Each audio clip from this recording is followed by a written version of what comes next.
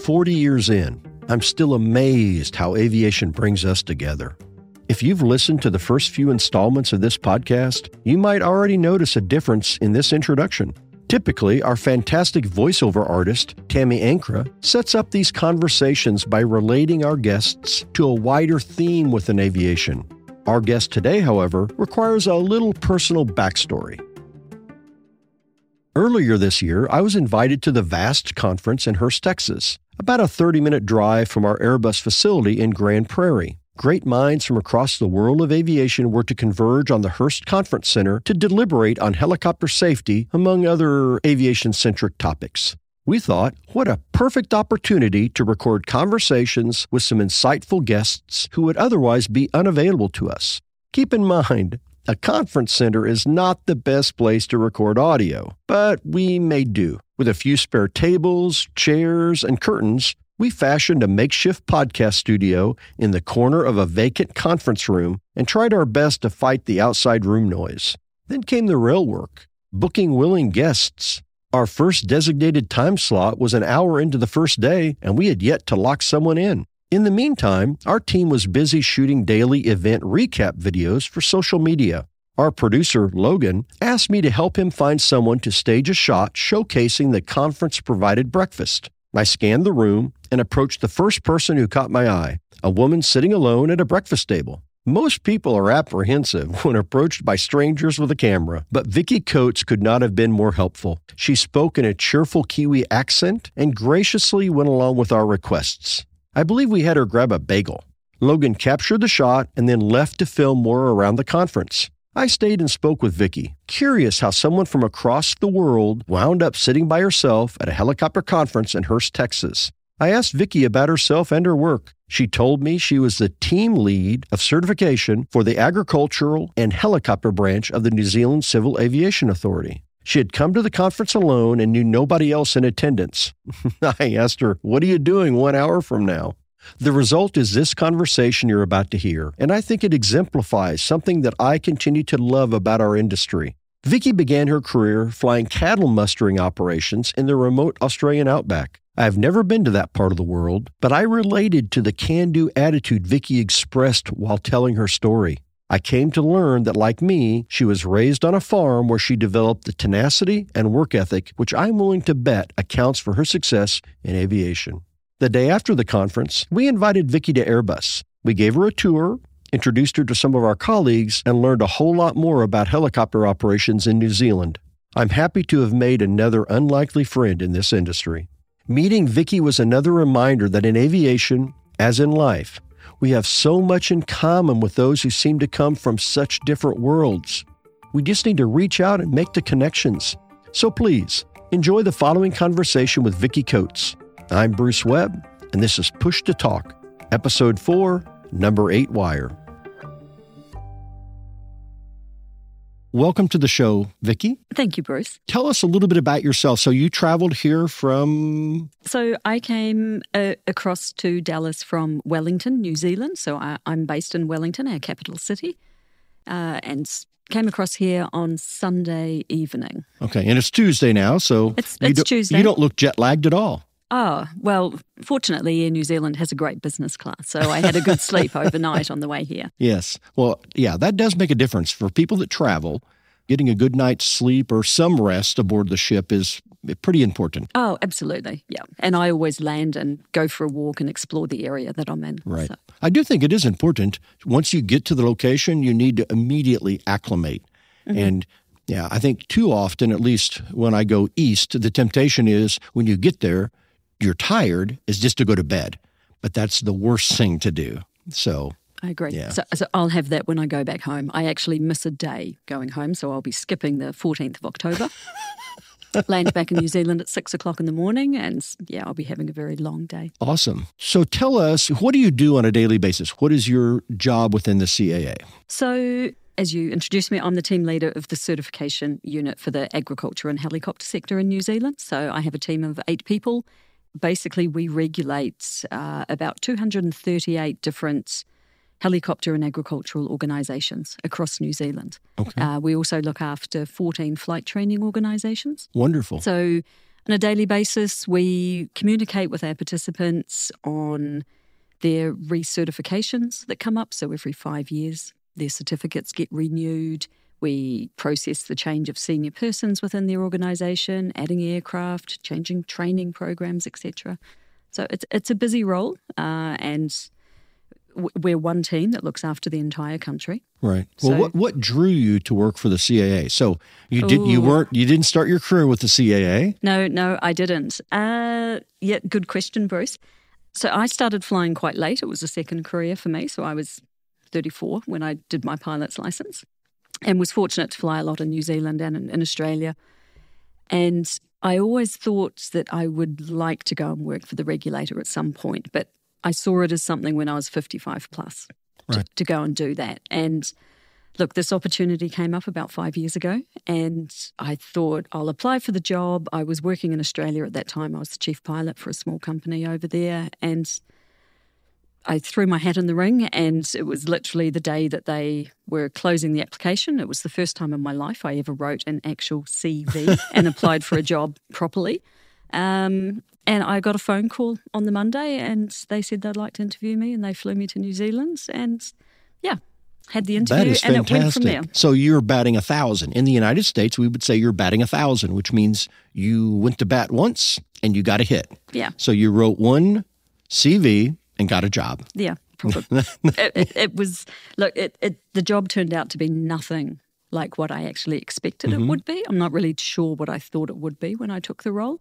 But look, it's fascinating. Every single day is different. I get to work with, like I said, 238 different organisations who, they're all helicopter companies, but they all do something very unique and bespoke to their area that they work in. Which is the beauty of helicopters. No helicopter operation is, well, let me say it differently. Every helicopter operation is unique. It is. They all do different things. And even if they do the same type of work, maybe you're doing agriculture, and I was a spray pilot. I began my career spraying. So I probably had more licensure to be an ag operator. So you could be an operator or an applicator. I forget which was the higher. I think applicator was the highest standard. So I was an applicator. We sprayed ornamentals, right-of-way, mosquito, and vegetable crops. So, you had to take a different set of tests for each one of those. Is that similar in New Zealand? It's not quite the same in New Zealand. So we have one qualification, a pilot chemical rating. So we've got two companies within New Zealand that can do that process, so through GrowSafe. And basically what you do as an ag pilot is you're either doing spraying or fertiliser, or VTA, which is, in New Zealand we use 1080 for some poisoning in our national parks, which is another application that you need, another qualification. Poisoning, that is for an insecticide, or is it to kill insects or to kill No, it's to kill, so we have a problem with possums, red deer. Really? Yep. So, and it's destroying the vegetation in the national parks.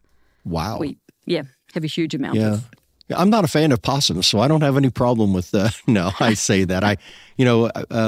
All animals have a right to exist on this planet. Yeah. Just some of them, through overpopulation, it's difficult. It's hard on them. So really, you're helping save the population and allow them to be healthy. So, and it's one of the exciting things about working in the helicopter sector is that you get involved in so many different aspects of other industries and other organizations. Right. Yeah. I'm as I sit here now, I was just thinking, random thought, but I remember to spray mosquitoes, I had to be able to identify an Aedes anopheles mosquito as differentiated from a Culex vexan. Now, why I needed to know that, I don't know. And how did you do that, Bruce? Well, you had to visually identify these different mosquitoes and what parasites or what disease vectors they carried. I can't remember what I had for lunch yesterday, but I can remember these dumb mosquitoes. Yeah. But anyway, all to say that, that is the wonderful thing about helicopters is that they're unique. Every ship is oftentimes best suited for certain missions, certain jobs. You wouldn't use a Super Puma to spray mosquitoes, but you also wouldn't use an R-22 to lift power line poles. So your background, so how did you begin your career? So you were 34 years old, you decided you wanted to be a pilot. So how did you progress? So I decided when I was quite young that I wanted to be a helicopter pilot, and I took a gap year when I finished my high school, took a gap year from uni, went overseas and sort of got sidetracked. So I didn't come back to New Zealand for about 17 years in that time, and then eventually thought, hey, I really need to make this decision here and actually go and do my license or I'll be too old. So I moved back to New Zealand from the Netherlands when I was 33 and learned to fly in Christchurch, New Zealand. What kind of aircraft? I learned in a Robinson 22. Okay. The Robinson 22 is probably the most prolific aircraft that we use in New Zealand for flight training. Right, yeah. I didn't learn in those, although I did. We had Tim Tucker on the show, and so I learned to fly Hughes 300s or 269C models, but I quickly started flying R-22s, but I didn't fly alphas or betas. I flew standards, which most people don't even really know there ever was a standard. So I believe the alphas and betas, the gross is 1370. Mm-hmm.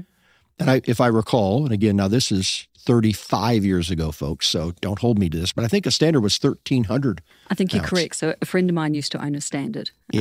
Which was maybe serial number 7. Yeah, I think it was very, very low down in the Robinson list. Yeah. So they were great little helicopters, no question about it. So you learned in a 22. Yep. So I learned in a 22 in New Zealand, in Christchurch. Over there, a commercial license is 150 hours of flight training. Same here in the States. Yep. So it took, together with the exams, it took 9 months or a year to work through that. It was part of a dedicated program run by a flight school.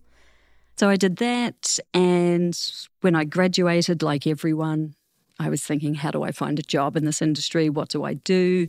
And a lot of people were going over to Australia at that stage and doing cattle mustering. So there were lots of jobs advertised. You had to live off in the outback, far away, middle of nowhere. But it was always 1,000 hours experience, and here's me with my 150 hours. So I saw this job advert, and I thought, I'm going to ring this guy on the off chance and just say... Your CV worked fantastic the first time, so... this was pre-CV days. So I rang this guy and got talking to him, and I said, look, I'd love to come and work on your station, but how do I do it? I've got 150 hours, and he was in the very top end of Western Australia. And I happened to catch him when he was driving a truck from Broome down to Perth, which is about a 16 or 18-hour drive. And we got talking, and he was like, he said, that's interesting. He said, my wife's name's Vicki, and she comes from New Zealand as well. She's from Hamilton. So we sort of had this connection, and I just got him at the right time, I think. So we got talking, and he said, it's a really hard industry to get into. He said, why don't you come over, spend a season on the station, and we'll see what we can do and help you out. So I got off the phone, and I went and bought a ticket to Australia, and I flew to this place called the Yeda Pastoral Company, which is north of Broome. The deal was that I was going to go there and just help out ground crewing, get used to working with cattle. I come off a farm, so I'm quite happy, quite comfortable working with animals. And anyway, so there I was, and I was working in the yards. I'd been there for 2 days, and they had another Kiwi pilot working for them. And that young pilot was in the yard helping us. This tiny, tiny little calf, which was only about 4 days old, had walked up and stood behind him. And he didn't see it, and he stepped backwards, tripped over the calf, broke his tailbone, which is tragic.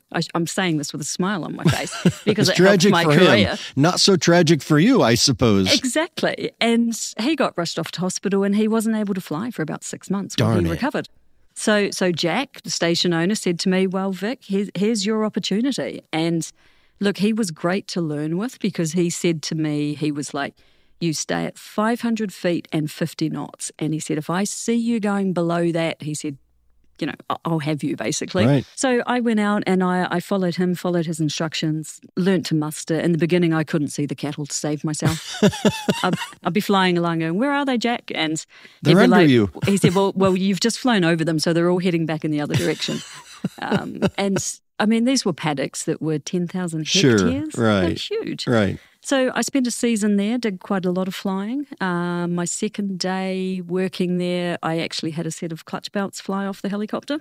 So I did my first ever real auto rotation as well. Wow. At about 170 hours. Good for you. And clearly it went well. Well, I remember You're here, so it went well. It went very well. And I remember very distinctly doing it literally exactly the way I've been taught in flight school. I even did my radio call on the way down. I put the cyclic trim away. Put your wheels down? Didn't put my wheels down. But no, it was fabulous, and it was a really good learning exercise. And luckily, Jack kudos was to there. you. That's pretty impressive. Yeah, that's very impressive. Yeah, the one thing I always take away from that is I was aware that there were issues at that time with some of the clutch belts on a certain version of the 22s that were coming out. The helicopter I was flying only had 20 hours on it. And even though I did all the right things and was very fortunate that I was able to land that aircraft, and it had some damage, but, they patched it up and away we went again. I recognised the fact that I was actually doing a left-hand descending turn, and I heard a noise and I saw this little puff because I looked out the window and I sort of see this puff of grey smoke. And for a split second, I was thinking, what is that? And because it was in my mind about these clutch belts, one of my friends who's an engineer had said to me, just be so careful, Vic, when you're over there. I think for that reason, I was thinking something's weird. So I just pulled that clutch circuit breaker, which is probably what potentially saved my life. But it was the fact that the thing that I always regret is that I still thought about it for a second. And that's the one thing I always drum into the people I've taught to fly is you need to react immediately. Right.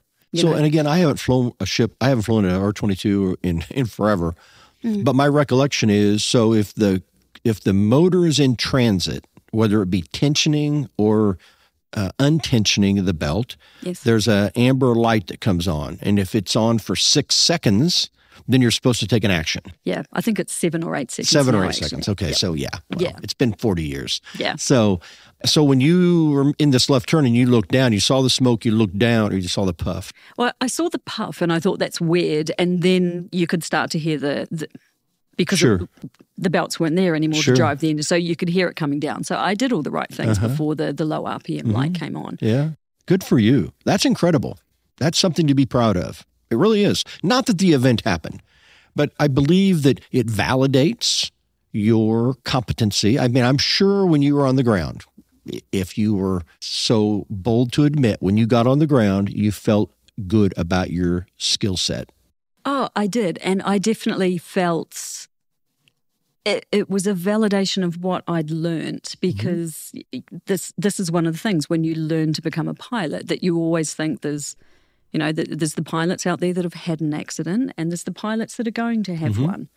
So it's always in your head, you learn this, you do hundreds and hundreds of auto rotations and flight training, but you're always thinking, will I do the right thing when it happens? Right. And I certainly never expected it to happen on my second day flying. So that did work. That was a great validation. On a ship with 20 hours. Yeah. And, me coming off a farm and riding horses, my dad always taught me, you come off your horse, you just get back on. So when Jack landed his helicopter next to mine and we went back to the yards, he was like, he said, what do you want to do? And I said, well, I'll fly yours back. So I jumped in, and in hindsight, might not have been the best decision. Oh no, it was a good decision. But I was feeling, why not? Yeah, there's no reason not to. You didn't mean. Yeah, I think if you feel comfortable doing it and you're not doing it just out of bravado or machismo, then there's no reason not to. Yeah. I mean, you could have had a bird strike, which would have been an event which would have caused you to have a forced landing. That wouldn't stop you from flying another ship home. So, I think that's commendable for you and for the other gentleman to say, sure, if you feel comfortable doing that, do that. That is we don't wish that to happen for anyone. But, when you handle something successfully, it does give you a sense of accomplishment and makes you feel good about the training. And it, like you said, it validates all that you've gone through to get where you are. And I would pose, again, I'm a farm kid too, so I grew up, we raised cattle and hogs. We raised purebred Angus cattle and commercial hogs. Cattle were that's what we really did, but the hogs were really to buy groceries.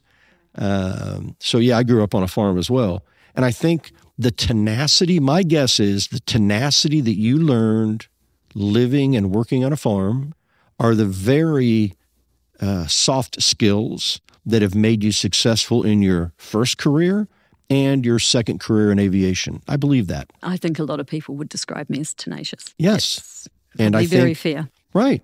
And when we look at our industry, I believe that your story is not so dissimilar in many ways from other people's. In other words, yeah, I had 150.4 hours and had my commercial rating. And I'm like, okay, now what do I do? And no one would hire me. No one's going to hire, not in 1982. People are like looking at me like I had 3 heads. And there were still a lot of Vietnam-era pilots in the industry here in the United States. And so it was very difficult. And that's why I began to crop spray for a living, because I couldn't get someone to hire me. Yeah. And quite honestly, after, I don't know, probably those first couple of years, I probably flew, 900 to 1,200 hours a year for those first couple of years.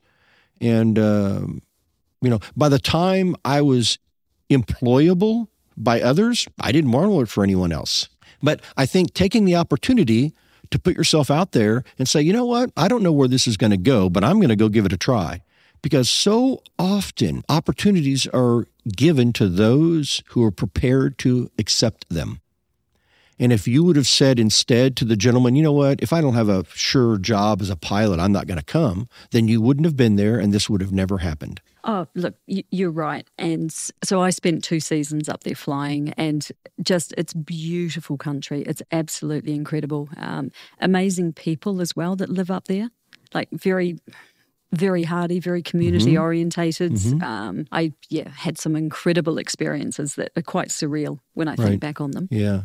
Yeah, I think back to my days doing flying. that. So again, because I did similar work to what you're talking about, in that's not in an environment as stark and unforgiving perhaps as the, Australian outback.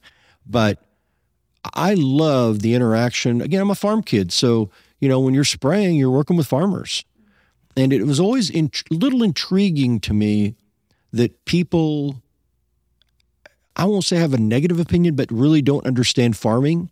And I believe many people think that farmers, they associate it with low tech and,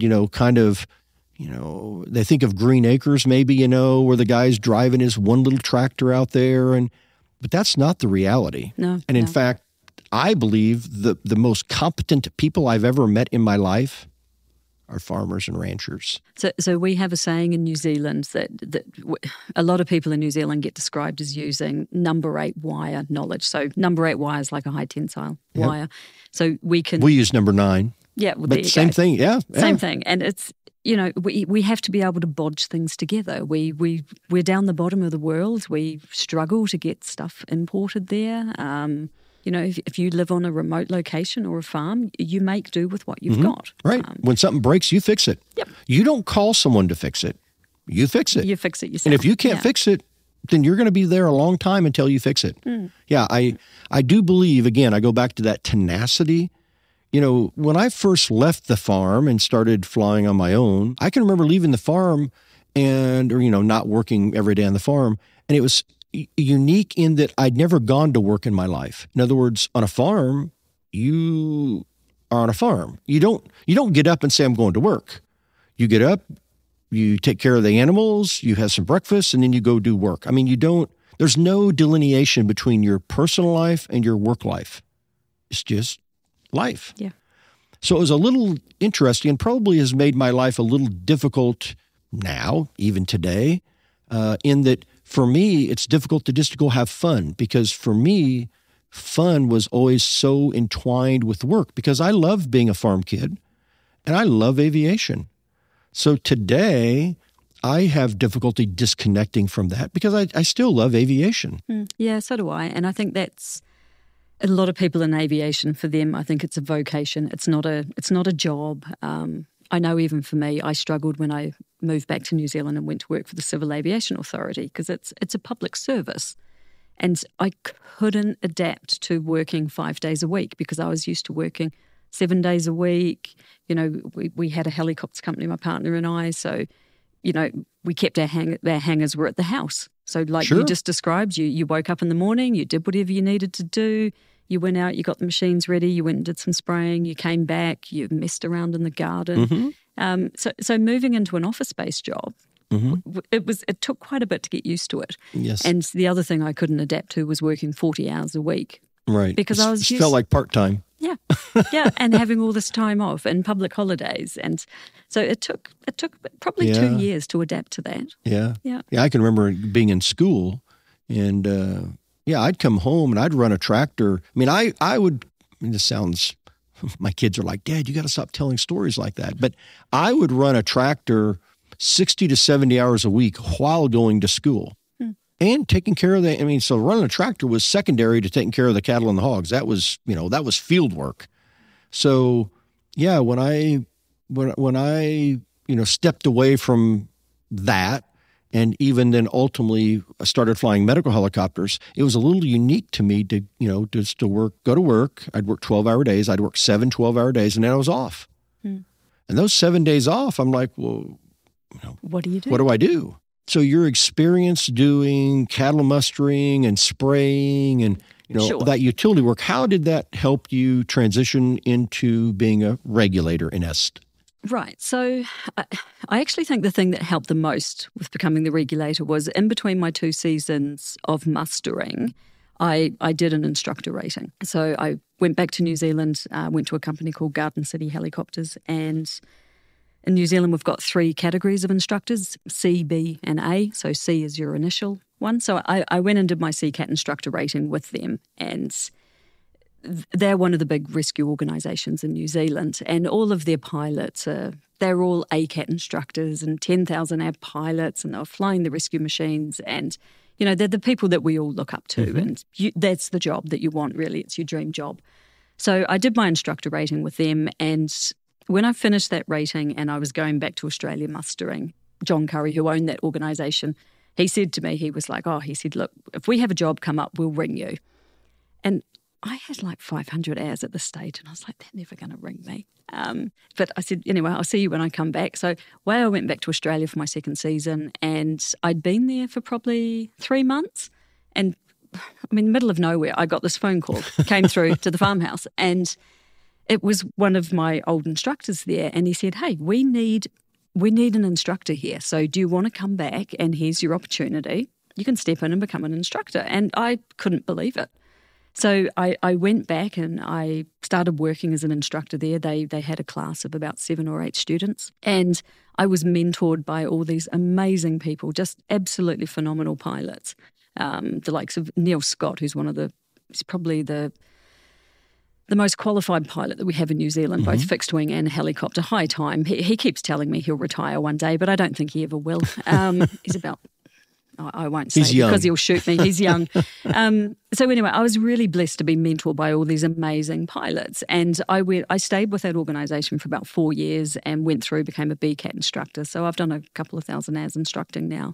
And I think it was that instructional technique and capacity that I learnt that really helped me to become a regulator, because I believe being a good instructor it's not just being able to teach the skill to someone, but it's being able to recognise what that student is struggling with, what part of something they don't understand, and then being able to give that information to them in a way that they can understand it. Absolutely. So there's no point in just repeating the same thing 3 times. If someone doesn't get it, you need to change your approach so they do understand it. Right. So for me, I think that's the part that's helped the most, becoming working for the regulator is.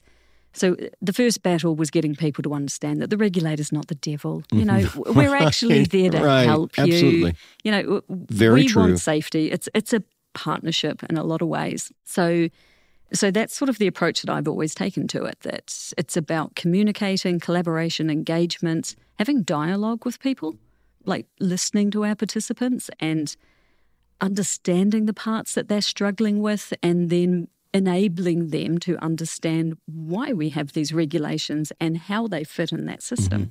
Yes. So communication is the key for all of it. And when you look at, or I believe, when you look at flight instruction, and I loved flight instruction. I haven't done any ab initio training in many years, but like you, I found I love the challenge of learning each student's individual needs and learning the ways that they learn. And I found the challenge to communicate with them in a way that was useful. And as an instructor, if you've been flying with someone maybe an hour and 15 minutes, and they're struggling with something that you know they can do, it's because now they are exhausted or they're tired. And, being an instructor, I would say we often say we teach people how to fly helicopters, but I don't think that is true. We stop people from getting hurt while they learn to fly a helicopter. In other words, we're there to give them guidance while they learn to do it. Because the mind, it's why you can't do when you're doing ab initio training, 2 lessons in the same day is useless. You need to do maybe an hour, 45 minutes to an hour and a half, somewhere in there. And then that's it for the day. Maybe you take the next day off, then you fly on the 3rd day and you do it again. But, if you try to compress too much in a short period of time, it just doesn't work for whatever reason. And you'll end up with a student who, some of them may be very good hands-on. That you say, that's one of those pilots, they've got great hands, but have they developed the situational awareness that they need, or even the emotional intelligence that they need when they're flying? Right, decision-making skills. To recognize what's happening with their passengers or the job that they're going into? Absolutely. Yeah, so much. And again, this is just my belief, but I believe if we took all the pilots in the world virtually that fly helicopters, and we could measure their dexterity manipulating the flight controls, their competency manipulating the flight controls, I think you'll find most of them, I'm on a scale of 1 to 10. You're going to find most of them are 8s and 9s. I mean, I think most people are pretty damn good at manipulating the flight controls. But that's a small part of being a great helicopter pilot. The other part is what you just mentioned, the mental aspect of it, decision-making, situational awareness, knowing your body, knowing when you're reaching a limit. If you've been out cattle mustering for 8 hours, that's probably not the time to decide you're going to go do a search and rescue thing. We have to know ourselves. And too often, we exceed our own limitations. We do. And look, I think for me, I know I've, how would I describe this? I know I've been so fortunate with the flying roles that I've held in my career. So, that first job I had mustering, the guy I worked for, he was just fantastic because, like you said, some days we were doing 12 or 13 hours. And I remember one time, I think it was my 4th day, and we'd had 3 12-hour days, and I was just exhausted. And I remember I said to him, look, I'm going to land and have a sleep. And he was like, just do it. Don't worry about the cattle. So it was always about safety. It was always about the pilot. And it was the same when I was instructing at Garden City. There was never any pressure. There was never any commercial pressure. If I'd been doing flight instructing and there was a job came in, a lifting job, and because flight training's tiring. Oh my gosh, very fatiguing. As the person sitting there trying to get this information across, it is fatiguing. So, and it was the same thing. They always said, look, if you don't feel that you're up to it, if you feel that you're not in the right headspace, don't do it. We'll get someone else to do it. We'll put it off to the next day. So, both of those people, both of those companies for me were great examples of professionalism. Professionalism and people recognizing how important safety is and the human factors component. And it's very basic. It doesn't have to be, I think too often people look at safety and say, oh my gosh, I need an SMS and I have to, a lot of this, even SMSs can be very basic. It should not be some elaborate book on a shelf that people don't follow. It should be reasonable, achievable, and, something that we can all say, that's smart. In my career, I have found that the pressure to go, the pressure to do more, the pressure to achieve something additional that day or that week or that month has largely resided within me, not an external pressure. It's me that says, you know what, I don't want to disappoint Vicki. I'll go do that extra hour. When in fact, it would be much better if I said, you know what, Vicki, I'm exhausted. I can't do it. We all need to learn that ability to recognize when we're at our limit and say no. Definitely. So sort of following on from that theme, something interesting that we're seeing at the moment in New Zealand. So we have so with the pandemic, our borders were closed. We were locked down for a couple of years, literally. Famously locked down, actually. Famously locked down. So for me, it's quite exciting to be free from my country again, being able to come to Dallas. But during that time, so we had no international tourists coming in. And several of our large helicopter companies based in Queenstown and Taupo in the North Island, they're solely based on tourism. And a lot of our agricultural operators as well, things got a lot slower for them. But one of the things that's come out of this is that they've actually, because they had that time to stop and consolidate what they were doing and to think about the direction of their lives and their organisations, a lot of people were forced to spend more time with their families because they didn't have to go out, didn't have to go and do that work. What we're seeing now is that a lot of companies are saying, hey, we don't want to ramp back up to what we were. So companies that previously had 20, 25 helicopters listed on their operation specifications, currently they'll have 12, and they're saying, we don't want to go back to the way it was. And bigger is not always better. No. And, for me, that's really refreshing. And a lot of them are using their safety management systems, which you touched on previously. It's another passion of mine. They're running this through their safety management systems, and they're saying, do you know what, if we look at this from a financial aspect as well, there is no more gain, or there's very limited financial gain for ramping up to those to being a bigger organisation, and we have a better quality of life, and we have a better product Right. if we stay the size that and we I do are. think talking about SMSs and flight risk assessment tools, and there are so many opportunities that we can overlook if we don't have an SMS to really understand the risk. And a good example for me is doing night vision goggle auto rotations. So if you're going to we do auto rotations to the surface. That's what we do at Airbus. Not saying that's right or wrong. That's what we do. But to do those at night under goggles is a higher risk. It just is. So the SMS, or our flight risk assessment tool, reflects that.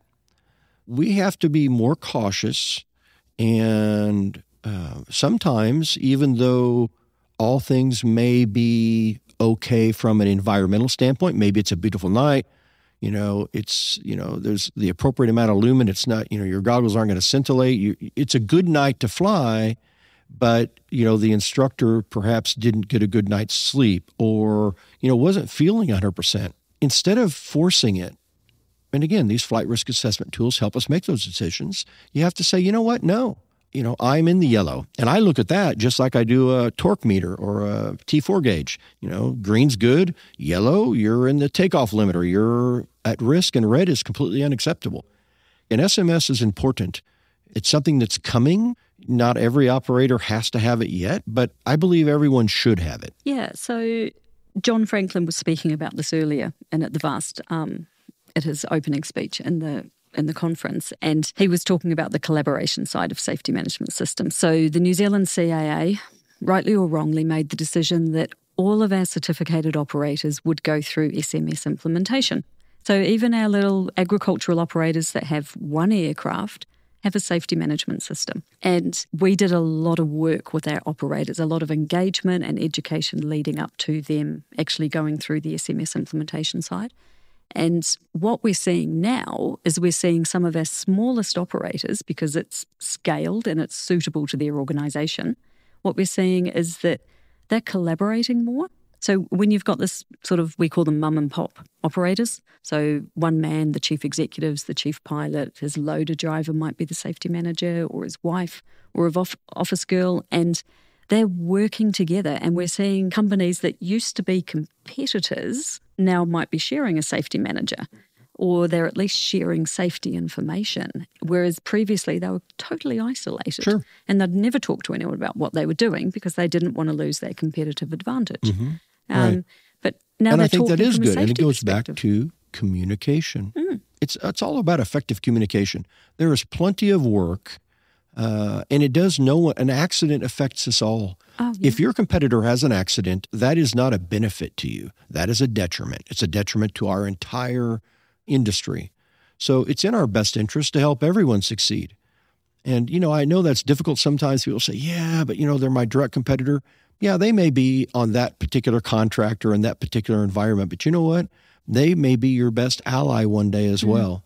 And I do think that communication, again, our opportunities through the internet, through, cell phones. I mean, the ability to really communicate with people has helped our industry if we use the tool and we're unafraid. So I'm sure that the FAA is very interested in what's happened in New Zealand because it's not a requirement for everyone yet here in this country. But I do think more people are coming to the realization that it can impact in a positive way their operation because, accidents and incidents cost a lot of money. Mm-hmm. And when we really start to assess risk, if you turn down a flight because it is too risky, the threat is too high, and you lose $10,000 of profit, let's say it's a very high profitability flight, that is nothing when you look at the potential for an accident or an incident that evening. So again, to your point, I think the pandemic in many ways, and I'm not, certainly I'm not advocating for a pandemic, but the pandemic has, I do believe for many people, we've stepped back. In fact, what we're doing here today is a direct result of the pandemic. Prior to 2020, prior to March of 2020, I did only in-person presentations. I went around the world and spoke in person. But of course, I believe it was about March 12th of 2020, that came to a screeching halt. So I had to look for other ways to communicate. And so I chose videos. I started doing videos. And literally, I started with my cell phone in my office. And, people that have watched my first videos probably say, yeah, Bruce, that's reflective in the quality of your videos.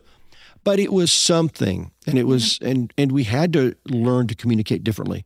And then with Logan, who's here with us today, Logan Evans, he's the one that had the idea for the podcast. He's like, Bruce, we have to start podcasting. So my point is, while the pandemic was a horrific event, we all need to look at how it has made a positive impact as well. Absolutely. Look, it was a reset for a lot of people, and it's like everything, even an accident, touch wood that we never have them. There's always something to learn. There's always something that can be taken out of it that's going to help someone else. Right. Yeah, if we don't learn from accidents, and that's that's part of the reason, again, we're doing this, is we want to delve into some particulars of accidents, and we're not going to do that today with you. We've just met, so, but there'll be other opportunities for you and I to speak, I'm sure. But we do want to examine. It does us no good if we have an accident, we do an investigation, we have all this material, all this information, but then we don't disseminate it. Because quite honestly, and Randy Rolls said it this morning, I believe, as well, during his opening comments here at VAST, that, we don't have new ways to crash helicopters. We're crashing them in similar ways repeatedly.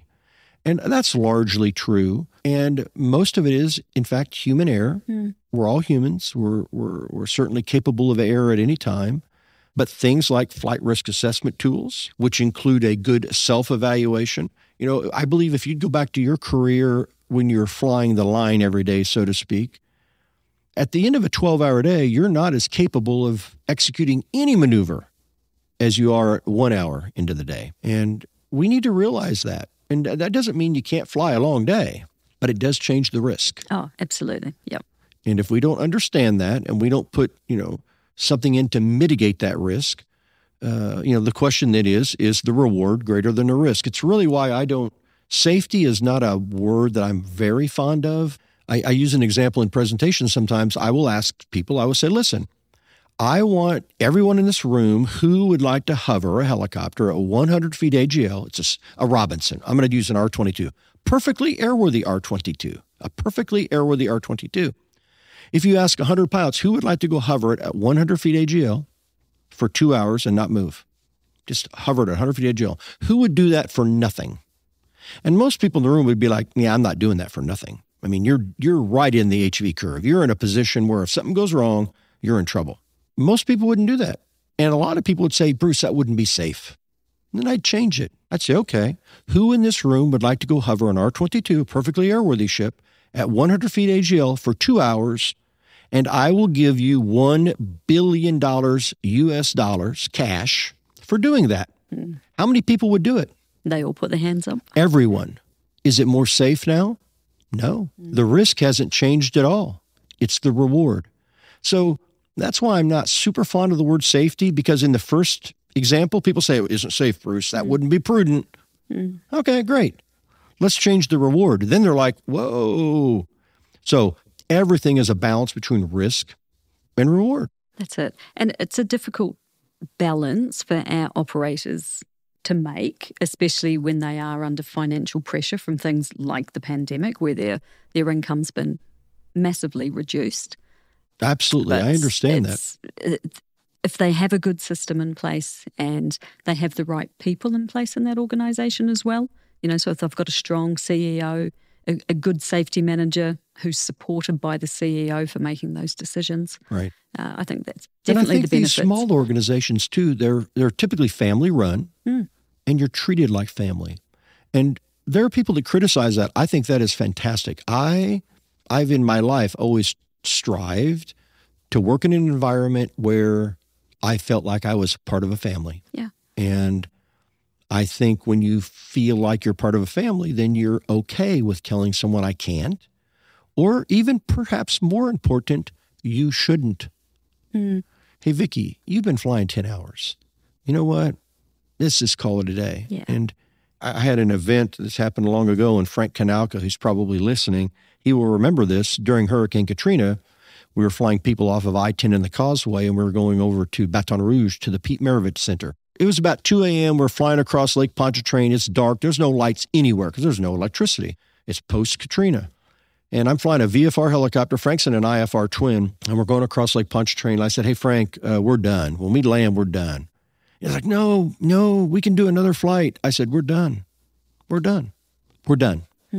And, it's always tempting to push and do more and push and do more and push and do more, especially when you believe you're making a difference in people's lives. Yep. But the reality is, if we have an accident, then it all stops and no one gets helped. No. And in fact, we can be part of the problem then.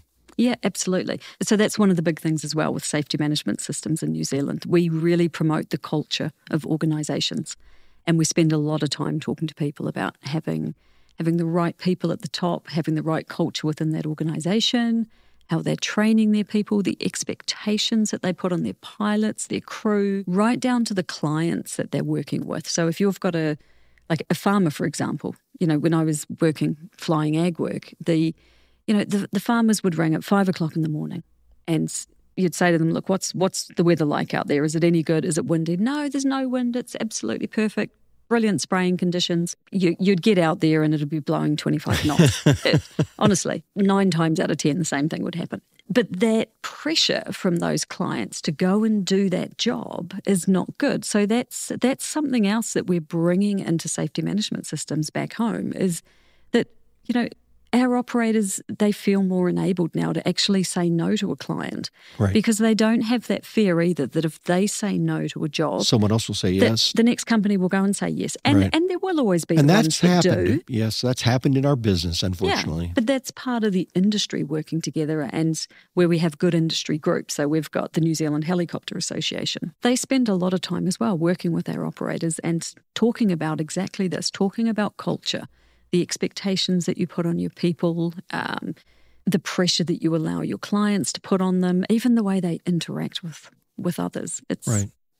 Well, I think that's massive. Why I'm certain, and again, we've just met, but I'm certain we'll have many more interactions. So I'm certain that it is your career path, which started, kind of inauspiciously, right? I mean, flying an R-22 in the bush to now being a regulator has provided you with a lot of lessons learned and allows you to interact with people and communicate with them because you understand the pressure. You understand what it's like to be out there and feel like you've got to go. And I'm certain that's part of the reason your CV, was batting 1,000. You provided one and you were hired, is that you have that ability to communicate because of your experience. Yeah, definitely. Look, I use my experience and I fly single engine VFR.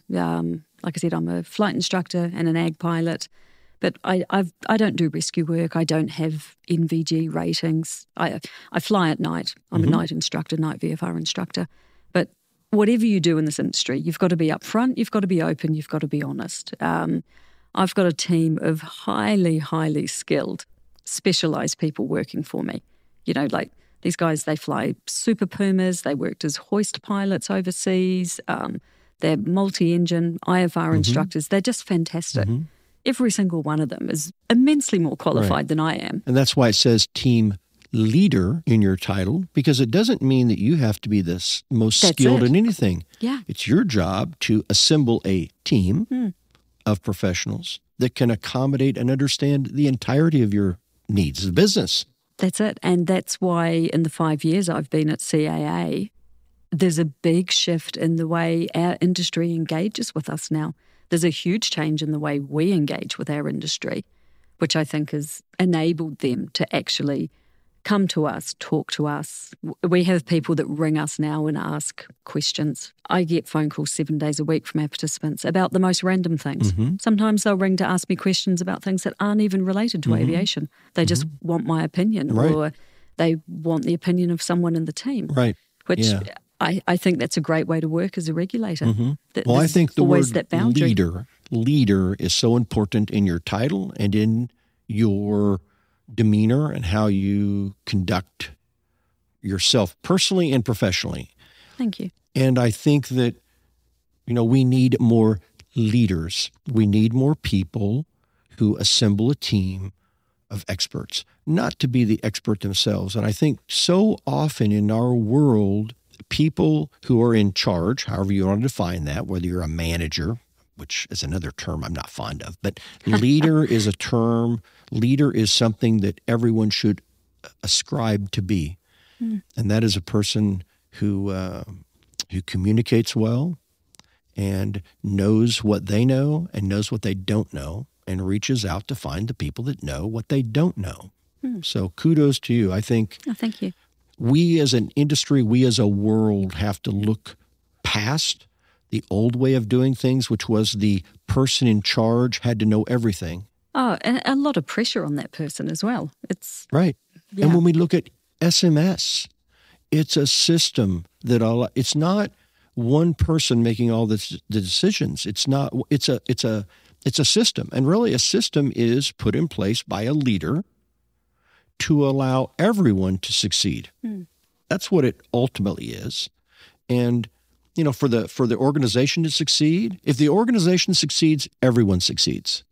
Exactly. So, I'm interested to learn more about your SMS. In New Zealand. But for today... Come to New Zealand sometime. Well, I've got to be invited, Vicki. So I don't go anywhere I'm not invited. I've never invited myself to go anywhere. So I've not been to New Zealand or Australia, two places I'd love to go. I've been as close as, I guess, Jakarta, Indonesia is probably the closest I've flown. Borneo, Sumatra, but probably Jakarta anyway. But I'm sure we can work something out to extend you an invitation, Bruce. And maybe Logan as well. Logan's fantastic. Yeah. So it looks like we've reached our clearance limit. I do want to thank you, Vicki. You have been a fantastic guest. Not only your competency as a leader, but your charm shines through. I mean that sincerely. Until next time, resume on navigation. Thank you, Bruce. Thanks for the opportunity. The information provided during this podcast, Push to Talk with Bruce Webb, is made available for general information and educational purposes only. The views and opinions expressed do not necessarily represent those of Airbus Helicopters, Inc. or its affiliates.